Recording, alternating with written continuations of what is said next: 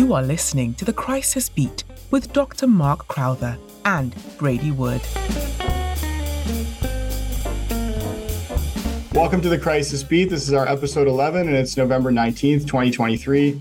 My name is Brady Wood, and I'm a business owner and public relations professional. I'm here with my co-host, Dr. Mark Crowther, who in his other life is chair of medicine at McMaster University. Mark, welcome back to The Crisis Beat. Hi, Brady. How are you? Hey, I'm doing great. Thanks, Mark. What's happening in your world? Not very much.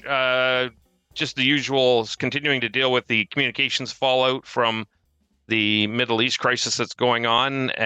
Lots and lots of excitement, people talking about stuff, and usual work-related things. It's convocation season, so I've been to a couple of convocations, which is fun to see all the young people walking across the stage and the very proud parents standing there. So that's fun.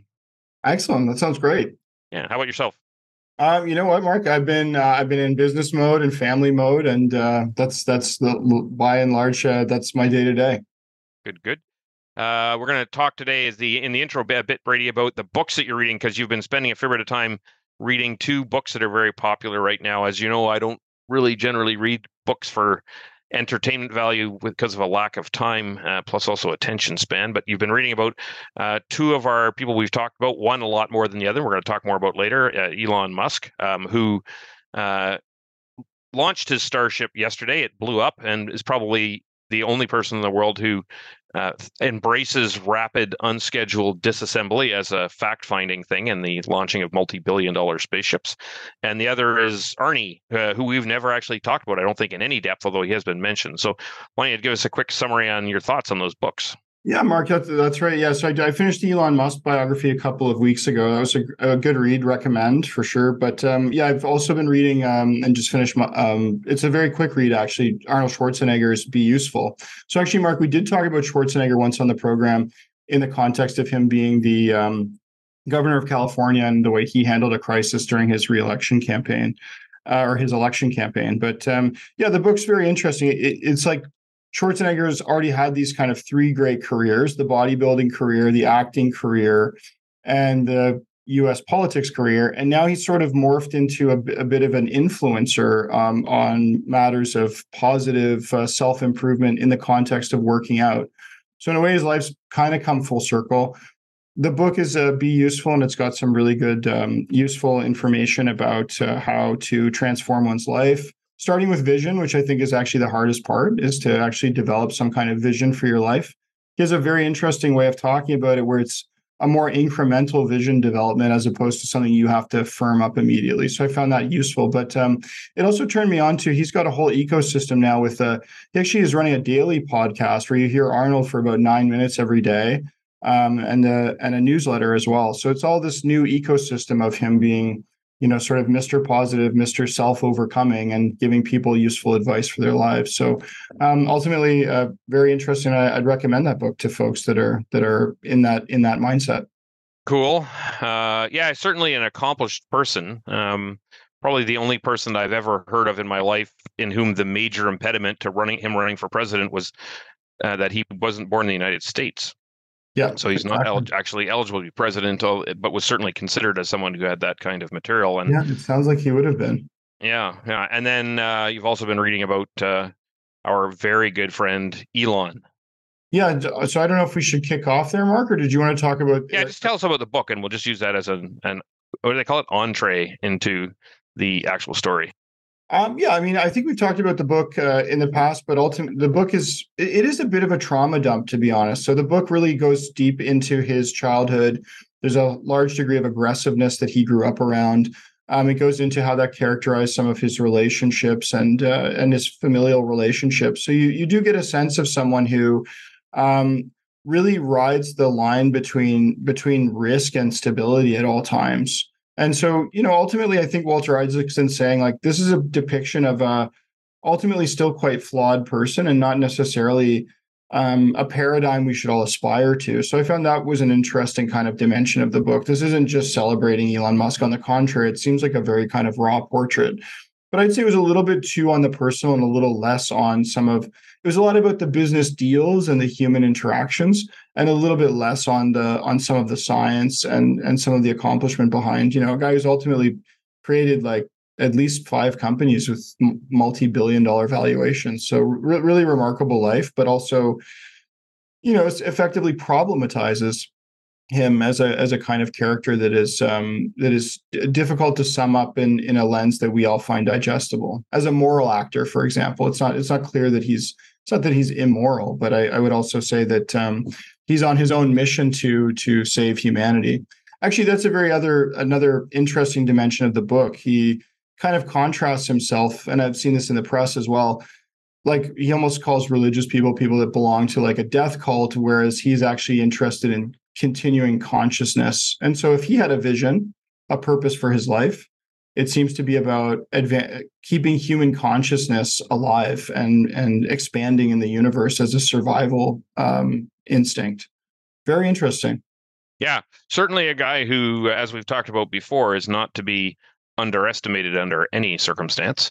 We have a couple of standard updates. I just thought it would be worthwhile talking about these before we get into the business of the day. So, first update is our ongoing discussion of the airline industry. Just a couple of interesting things. Air Canada, which is Canada's flag carrier, defined as a country which has a single major international carrier or the largest international carrier, continues to get in the news for not good reasons. A litany of times over the last couple of months where they've lost people's wheelchairs, didn't ship people's wheelchairs, broke people's wheelchairs, dropped a person in their wheelchair off a lift or something like that, or some kind of injury occurred as a result of a lift getting someone in and out of a wheelchair. Some poor guy who had to drag himself off the airplane because they couldn't somehow get a chair in to get him off the airplane. Not great. No, and what the reason I mention this is I'm sure this must happen to other airlines. Like, it just must, right? It's a complicated business. You're moving hundreds of thousands of people a day. Some of those people have disabilities. You do your best, but occasionally you're going to make mistakes. But it seems that Air Canada can't get in front of this, because I can see it happening once or twice. The kind of pièce de la résistance was when they lost or damaged, I think it was lost, the wheelchair for the woman who's Canada's head honcho of disability action at the federal government. And like, it just strikes me that they've A, got to improve their quality control, and B, then get ahead of the messaging, because you don't want your airline to be known as the airline that loses people's wheelchairs. You want to be known as the world's airline that gets people to where they want to go most of the time, on time, with most of their bags intact.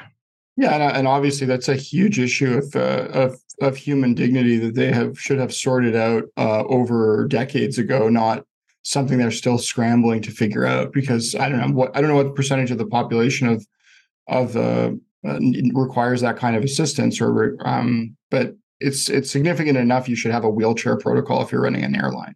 Yeah, it means people are treated with dignity at all times. Absolutely, yeah, and that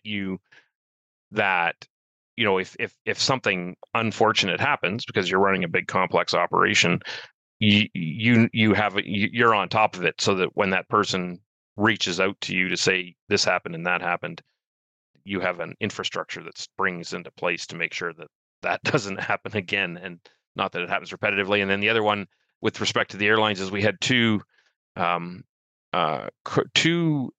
differing U.S. airline stories that I thought were interesting, just because of how well the companies did or didn't get ahead of the issues. So the first was, apparently at some point in the past, the dates and information's a little bit unclear because they're not specified in the charge sheet.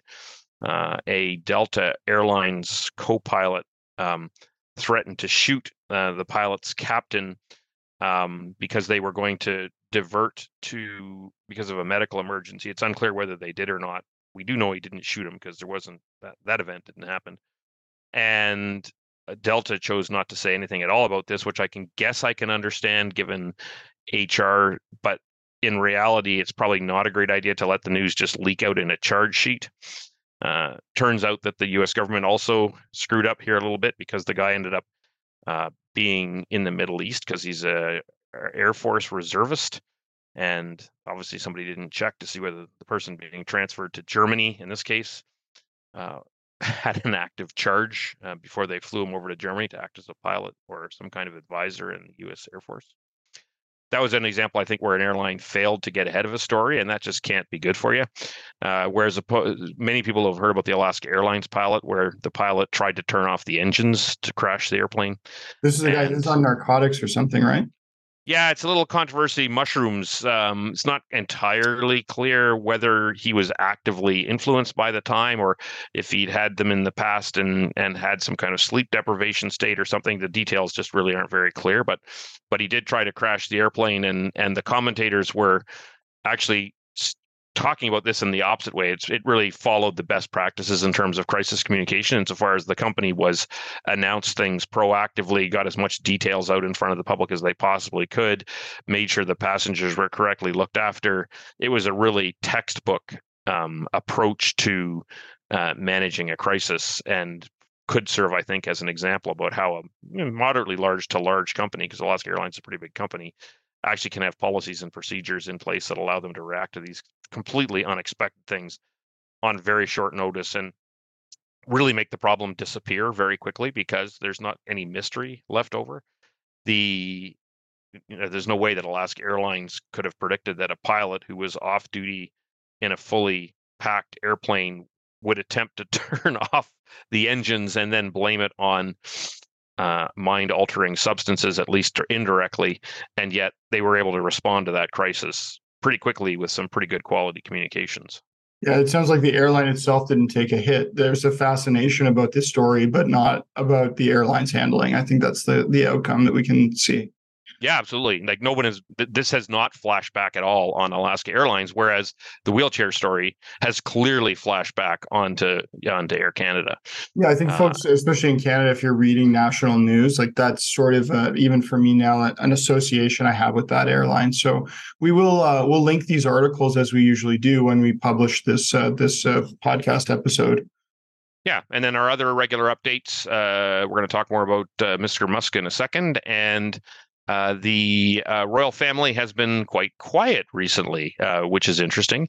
There's right now in Canada, one of the sort of second tier royals is doing a tour and got extremely good press in the national media over the last couple of days. So, the royal family's keep calm and carry on philosophy, which we've talked about for a long time, on and off, seems to be yet again working, in that the royal family's umph appears to be preserved and perhaps somewhat enhanced, and the World Privacy Tour appears to have finally kicked in. Yeah, I don't know. I don't hear as much. I saw some news about Meghan Markle and where Suits, for whatever reason, the show that she was on, it's achieved some new streaming milestones. So people have started to renew watching old episodes of Suits.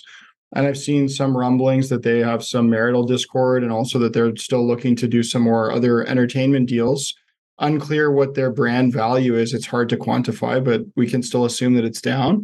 But they've been largely quiet and ineffective at kind of drumming up, I think, a lot more energy around their plight as exiled royals. Good way to put it. All right, so let's move on to we have two stories for today, and I think you're going to probably cover the main content for most of them. The first is the APEC meeting. I think it was the APEC meeting in San Francisco, which kind of took second place to the meeting between President Biden and the president of China. Went probably better than most people were expecting, except for a little bit of a flub at the end by President Biden. Yeah, we'll talk and about so that you might want to do you want to give us a quick summary on what happened there, Brady? Yeah. So that's right. So it was an international meeting, APEC, and it was the first time Xi Jinping, the president of China, has had an opportunity to meet with the U.S. president since about 2017. Really important diplomatic meeting. So those tensions have kind of risen between the Chinese and U.S. governments. Lots of interesting public communication speaking to that tension. Strange events since even January of this year, the spy balloons, more tension about Taiwan, complex web of relations around the conflict in Ukraine, and even in the Middle East, Israel-Palestine conflict. There's an underpinning of how China and the U.S. are sort of at a bit of a inflection point. And so some people have been speculating the relationship is at its worst since the 70s. And there were a lot of positive photo ops and a few like areas where they seemed to reach some level of agreement and understanding. And so to everyone's credit, everything seemed to go quite well until at the end of a press conference, someone reminded President Biden that in June he had characterized Xi Jinping as a dictator. And this reporter asked him, would he still characterize him that way? And sort of off the cuff, Biden just, I think, did his Biden shtick against script and said, yes, he's still a dictator. Listen, he runs a country with a different system than us. And so effectively validated that. And I think it was the BBC or someone, but thank God they caught this. So the Secretary of State for the US is Anthony Blinken. And the wince that he expresses just after Biden says this, like you just know that Biden has completely upset the apple cart. And so almost immediately, China itself had a response. The Chinese foreign ministry spokesperson came out and strongly opposed that characterization and said how harmful it is to international relationships. So through the crisis communications lens, and I think we see, we're going to talk about Elon Musk next, and then Sam Altman's ouster and potential re-entry at OpenAI as well. But like Elon Musk, it's sort of the folks in the position of power in the seat, their small human moments can just have these kind of catastrophic impacts. So I was sort of trying to think about this through the lens of crisis communications best practice. So these words in international diplomacy, they carry so much weight. And really, the crisis communications is a parallel function where you're always just trying to manage a message effectively and sensitively. You see this all the time with Biden too, Mark. I'm sure you've seen this, where effectively he says something and his staff is sort of quick to backpedal later. So, you know, it's really interesting. But for him to continuously make these flubs, it makes Biden to me like a very dangerous and irritating actor. I think if I was in his office, like the behind the scenes must be really, really difficult.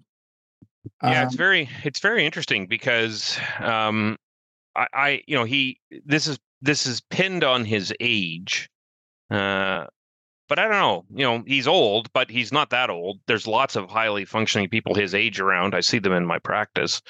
I wonder how much of this is just him. And that's the way he thinks, and that's the way he talks. And, you know, in a kind of odd way, I think he's right, isn't he? You know, the country is not a democracy in the sense that we understand it. It's not a monarchy. If it's not a democracy, it's not a monarchy. It's got to have some kind of autocratic government system. And he's defining it the way he defines it. As you said, though, the problem is that the words carry more weight than they probably should, and they have importance that goes well beyond what the words themselves are. Yeah, I mean, there's something about Biden, though, and I think you're right to say, is this really an age thing? Because there's a quote, it's apocryphal, but I think that when Biden was going to run for president, I think it was, someone claimed pretty credibly that behind the scenes, Obama said, don't underestimate Joe's ability to F things up. So I think he was always a bit of a shoe in mouth kind of guy, and he's now ended up the president at a very, very tense time. And he has handled some things like kind of well, I think, but it's kind of shocking. So I think about the corrective actions of that team. So I think that you see this a bit, like people, I think the team has to maybe not go against what he said, but in a way almost sidestep the president's words and just re-emphasize the areas of cooperation where they have respect, because they've got to give some balance to these remarks without potentially just renouncing them. Because I don't think Biden is going to come back and say, oh, I made a mistake, although that might be an advisable thing. But again, there's a really huge power dynamic thing here. So I don't think these folks really seem to worry quite a lot about telegraphing strength and presenting that. And that's something about the international chessboard that's important as well. But I do think there's still going to be a ton of work behind the scenes from the diplomatic corps around how do we get behind this. So, yeah, the former Joint Chiefs of Staff Chairman Mike Mullen weighed in on this. And he said basically that we've got to avoid name calling at such high levels and then praise the meeting's accomplishments. So it's almost like other folks end up doing yeoman's work when someone like a president as a flub. And that's interesting. I'd love to see the behind the scenes of that and the amount of scrutiny and parsing and effort that goes in when there's a kind of cleanup on aisle Biden. Yeah, it is completely true that, and that anybody's, that's a great message for the whole business of communications, that words carry a lot more weight than we think they do. And I can cite some personal examples where I have said things which I passed off as innocent or not having any weight, and because of the position that I'm in, the people around me would absolutely not have endorsed the lack of significance of those words. And I've done a lot of communication training, and also have done a lot of leadership development training, and there are many, many, many, many, many useful things that I've learned over the years by doing that.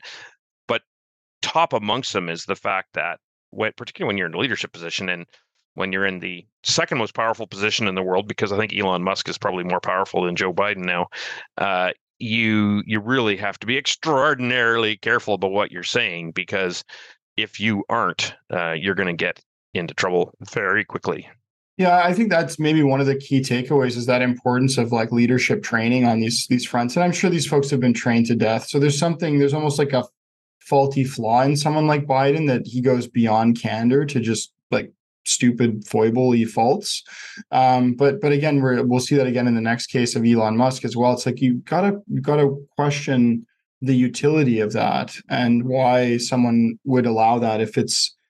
Are we all interminably fallible, or is this something that can be more heavily scripted? The alternative to that being, if you're so heavily scripted that you lose your authentic candor, can you maintain those positions or get them in the first place? So there's a weird balance here. And I think it also relates back to that theme we've talked about, Mark. We won't get into it too much, but the kind of negative actor who seems to skirt these communication faults. Like, this is another potential example of that. And the next one maybe being even more so. Maybe we'll just jump into that. Yeah, absolutely. And I would just say that before we go there, just for 1 second, Donald Trump is kind of always the foil of all these things, because he can say and do things that are way beyond that Joe Biden could say and do, and he actually gets celebrated for it, which is extraordinarily unusual. But moving on to our next story. So our as they say, friend of the podcast, Elon Musk, has gotten himself into reasonable trouble again. Just before that, I mentioned earlier, just to run through some of the highlights that I've learned. So many of us were aware of the fact that Starship launched on Saturday, said generally to be a failure because the booster didn't land, which is kind of a weird comparator, because for the first 60 years of the space race, and for every single one of his competitors, nobody lands the booster. So it's not a failure for anybody else but him. Apparently over the summer, I don't know in what jurisdiction, but the Model Y, the Tesla, was the best-selling car in significant number of jurisdictions in the world, beating out Toyotas for the first time ever. That's the new little sedan, right? Yeah, it's the Model Y is the little sedan. Yeah, it's the intermediate size one, and obviously, if it's selling that many, it's doing extremely well. His Boring company, great name for a company, is making waves by building this car-driven subway under Las Vegas. His human robotics interface company, Neuralink. Neuralink just got approval for fairly advanced experimentation. Or ChatGPT, which is probably listening to this and about to shut us down, may have achieved consciousness. That sounds like it. Yeah. We'll talk about that over the last few days. And so this guy's behind all that. And now he's gotten himself into trouble with some comments. So Brady, why don't you give us a bit of information about this? Yeah, this was just this week. Again, this is all really timely content. So this week he responded to a post on X. So the initial discussion centered on anti-Semitism amid that Israeli-Hamas conflict. And he replied to a comment that insinuated that Jewish communities were fostering hatred against whites and promoting immigration of minorities who, according to the commenter, were not in favor of the Jewish community themselves. And so Musk's response said, "You have said the actual truth." And so that was perceived to echo the sentiments of, this kind of great replacement theory and a sort of white supremacist ideology that I don't totally understand. But even just saying that, you can see how that would cause an immediate controversy. Interestingly, some even right-wing Jewish commenters have given him a pretty generous read, because he went on after this to really say that his comments were really focused on the Anti-Defamation League and some elements, but not all, of the Jewish community. But ultimately, still pretty like, why would you bother? I mean, that's if I was face to face with him, I would say, why would you bother? And maybe he would say, well, I just have to be my own person. But it just seems like such a silly thing to wade into. It's not productive. It almost feels like it's maybe cathartic for him with all the other stresses he has going on to just sort of blurt out and participate in things like this when he's stressed. And they cover that in the book, actually. So like when he called there was someone who called him out about the folks that were stuck in the cave that were being rescued. And he called a guy a pedo guy online, and that ended up creating a lawsuit. I'm sorry, I don't have all the details that clear, but it does seem like he has these sort of little eruptions. So anyway, there were some pretty significant reactions to this. So overall, already on the platform, the monthly US ad revenue on X, since he bought Twitter and turned it into X.com, that ad revenue is already down 55% year over year each month since he bought the company and made some transformations. So reacting to this comment, which was really seen as completely white supremacist, racist, anti-Semitic, a bunch of companies, starting with Apple, said they're pulling their advertising. There have been some previous advertising issues on X.com this week as well, where ads from like IBM were being placed with some anti-Semitic or white supremacist content. So there's a weird linkage here as well.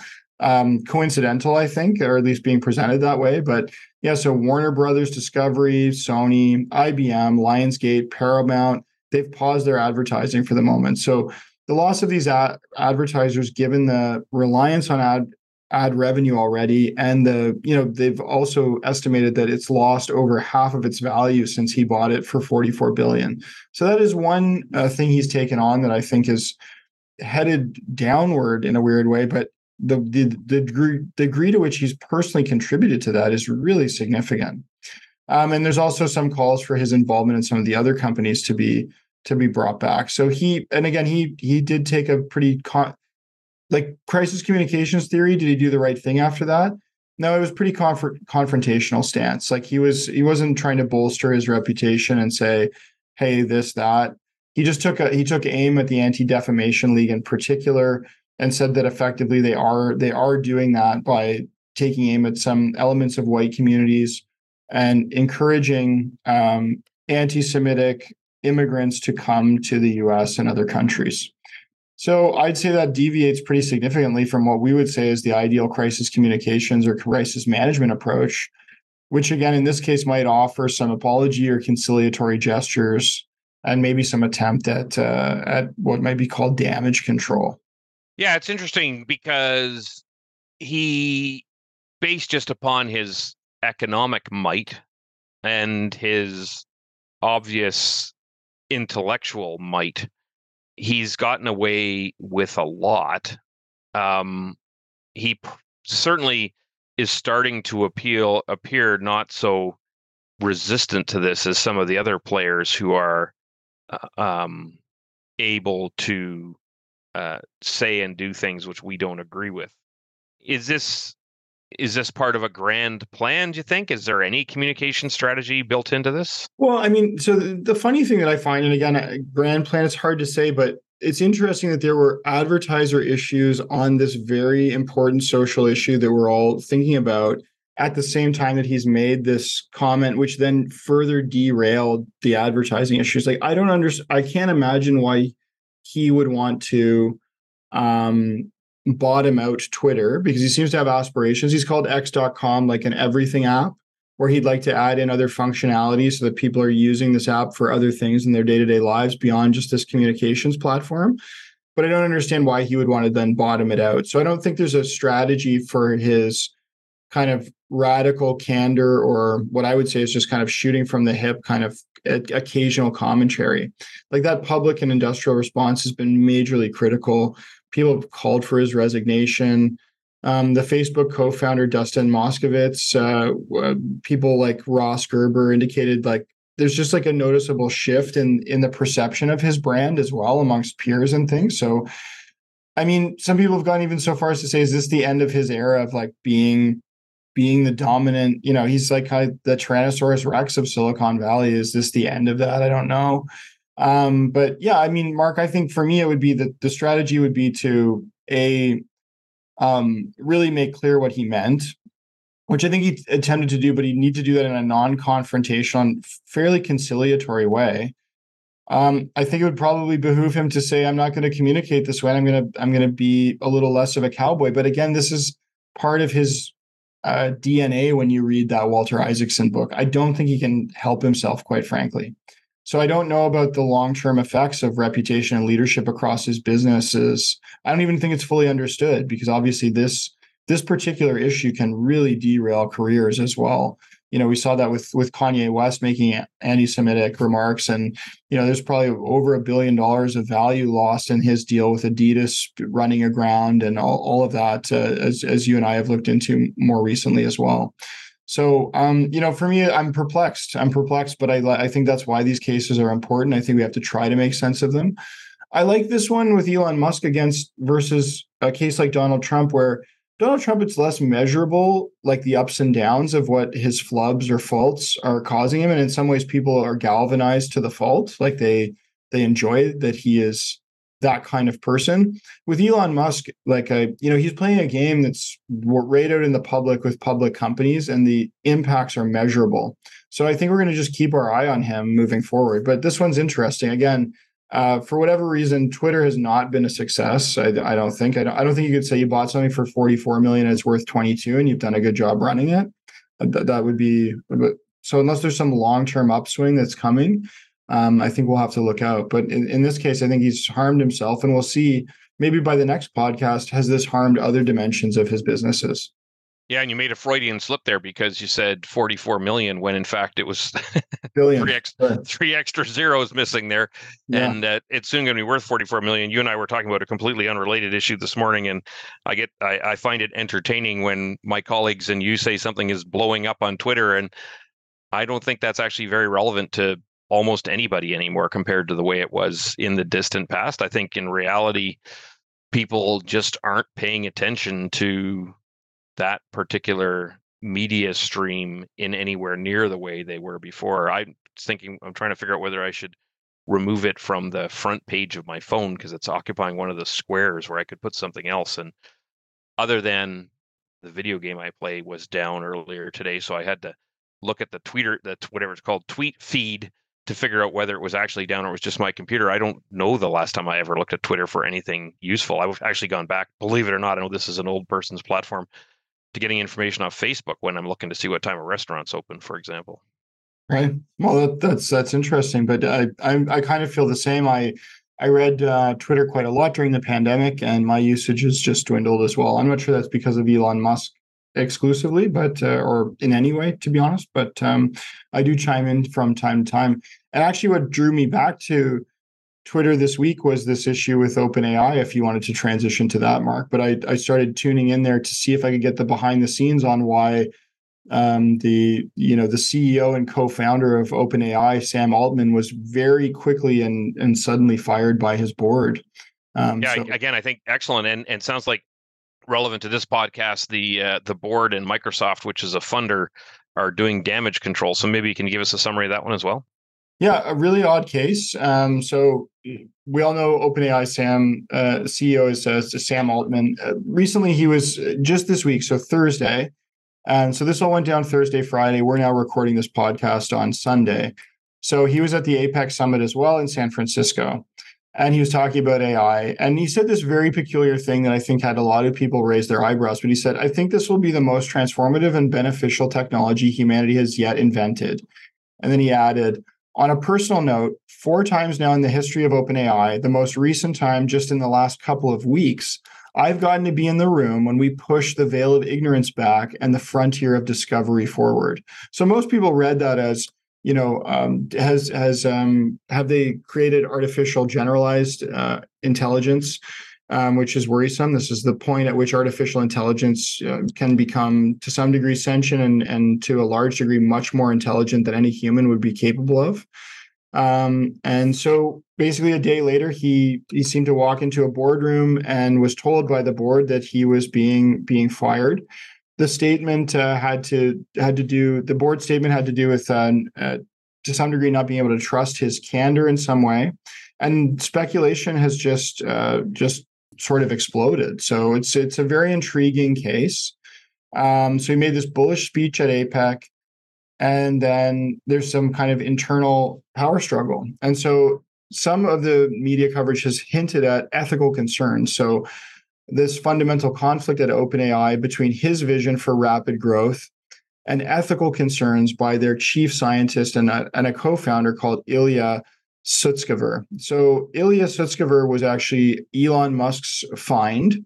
He's a world-renowned AI scientist. He's the person who is really the brains behind ChatGPT.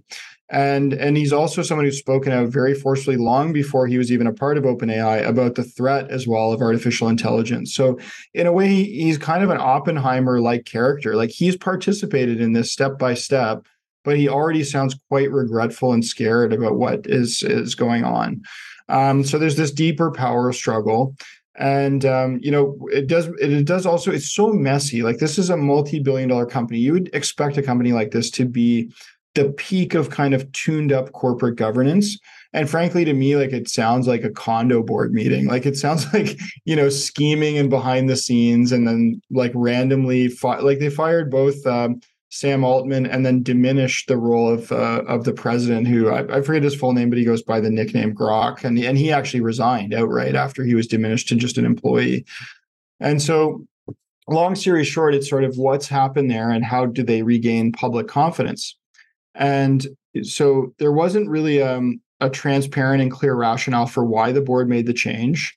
I think it really undermines all of our confidence in their leadership. Like, this is a fairly important company to all of us, I think, at this point, because it does feel like a lot is hinging on it. And this just sets this company up with a need to sort of rebuild trust. And so now, interestingly, what's happened in the last couple of weeks, in the last couple of hours, is the board seems to have reconvened under pressure from Microsoft and has re-engaged Sam Altman about coming back to OpenAI as the CEO. So just restoring him to his previous role. So a little bit of what sounds like was going on behind the scenes. I think they've gotten whatever ChatGPT 5 is. We're now at the 4 version. It sounds like it's another quantum leap forward in the technology. It also sounds like Sam Altman may have been out proselytizing, at least not proselytizing openly in the public, but privately to potential vendors and donors, that this was a significant development, maybe doing another raise of capital for OpenAI and hitting that a very large valuation. And then behind the scenes, the chief scientist was saying, well, yes, we did get there, but I think we need to dampen this and maybe slow ourselves down. And I think that in discussions with the board, somehow Altman ends up exited. So now everyone in the world is watching this issue over the last 48 hours. And now the question is, what's going on in that boardroom and what will happen next? So to me, it's, I think that unless there was some impropriety by Sam Altman, it strikes me that he's done a remarkable job. You'll remember, by the way, he was the lead of Y Combinator in Silicon Valley before this. He has a really remarkable track record. He's definitely a bit of a glory hound from the way people talk about him, like really, likes to be out in front in the public. But again, that's part of the job on an important file like this. Like, they've got a remarkable technology. They want people using it. We all benefit from using it. Mark, I can easily confess that I use ChatGPT and DALL-E and the more kind of extended products that are available from OpenAI. I use them daily, and I'm not trying to proselytize for them. I'm just saying there's a functional reality for for we folks that are out doing corporate jobs in interacting with these new tools. So how do they regain trust? They're going to have to put some effort into that. And frankly, Mark, I think if he's regained leverage and power and he's coming back into the company, I bet that board is going to be torched. I can't imagine the majority of that board surviving if he comes back in, because it's just a public debacle for the company, which to some degree sounds unnecessary. Yeah, it's very interesting to watch. I also use ChatGPT multiple times every single day, and in fact, used it this morning to do something which would have taken me at least an hour of my time, which took it a minute of its, or less than a minute. So it's an incredible technology. It does require careful monitoring, and I hope that whoever runs it keeps the plug in their hand so they can unplug it when it decides to deal with these soft, squishy things that are screwing up the planet. But it's a very interesting story to watch as it evolves, as you very carefully and lucidly stated, because it's another example of a companies whose crisis is unfolding in front of us, and that the skills that are being deployed to try to manage the messaging are not up to the task for some reason. No company should be. That dimension of it is completely shocking. The announcement from the board, the media handling following, the amount of speculation that it's generated, it's inexcusable for a company of this caliber. Yeah, absolutely. And like the airline stories, but we did back at the end of last year when they lost everybody's bags, we said Southwest would come back. I haven't seen Southwest's financial statements, but I have no doubt that they are in rude health, probably better than they were before. So OpenAI will undoubtedly recover. There's another story we should do at some point along the same kind of lines, which is Boeing and Spirit Aerosystems, where another big company, Boeing, has been through a lot over the last decade. And one of their main suppliers has had consistent quality issues. And in the airline industry, quality is extraordinarily tightly monitored, more than any other business, I suspect. And so what in most companies would be just a bad day turns into a quality crisis. But the strategies and communications followed around that have not been done well either, and have led to significant loss of confidence in the relationship and in the companies that are involved in that. And this is another example of that, where if the company can't telegraph to us or tell us that they have their handle on good governance, how can they be trusted to run the intelligence solution which could come alive and take over the world and kill us all off? It seems they're not up to the task. They definitely. Now that you framed it that way, Mark, I'm actually terrified. I think I'm really concerned that is the governing body of OpenAI, that they kind of made a mess of just handling CEO. I don't know what you would call it, like CEO controlling their CEO. Not that like CEO should be controlled, but whatever it is. Yeah, it is a very, very interesting problem. Yeah. And the broader issue of the fact that big companies can't get a handle on how to properly communicate just continues to boggle my mind, and I think it boggles your mind as well. Like, it is having great quality, highly prepared communications strategies is a critically important part of running a large business in the century that starts with 2.0. And yet it seems week after week, even day after day, we find evidence of companies that just can't seem to get this right. Yeah, I think it makes a case too, Mark, for something that's come up from time to time in the literature, and comes up in my own thinking for sure, and in discussion with other colleagues that do sort of high-end PR. But you're expected as a board member to have that. You are in a way an external, internal listening device, and you are supposed to think about the reputation of the organization. But at both the executive level, beside the CEO, or as part of the CEO's role, or both, as well as with the board, there has to be this kind of high touch communications person, I think. Like, someone should have been able to calculate in that room of board members that, hey, this isn't going to play out that well. And if they didn't have that person on the board, I think it does make a case for some kind of function that's communications, reputation management specific at that level. Whether that's just a counselor like that gets involved, and they just have to remember, like, hey, can you ask Mark what he thinks before we do this really insane thing we're about to do? Yeah, I could not agree more. It is a very interesting conundrum that these people find themselves in, for sure. Anyway, Brady, we should probably That's a wrap. Yeah, we should probably finish up for this week. So we'll look forward to chatting again in a couple of weeks, and we'll go from there. Any last minute thoughts? No, Mark, great episode. Thank you for joining me, and we'll continue this in a couple of weeks. Excellent. Okay, thanks, Brady.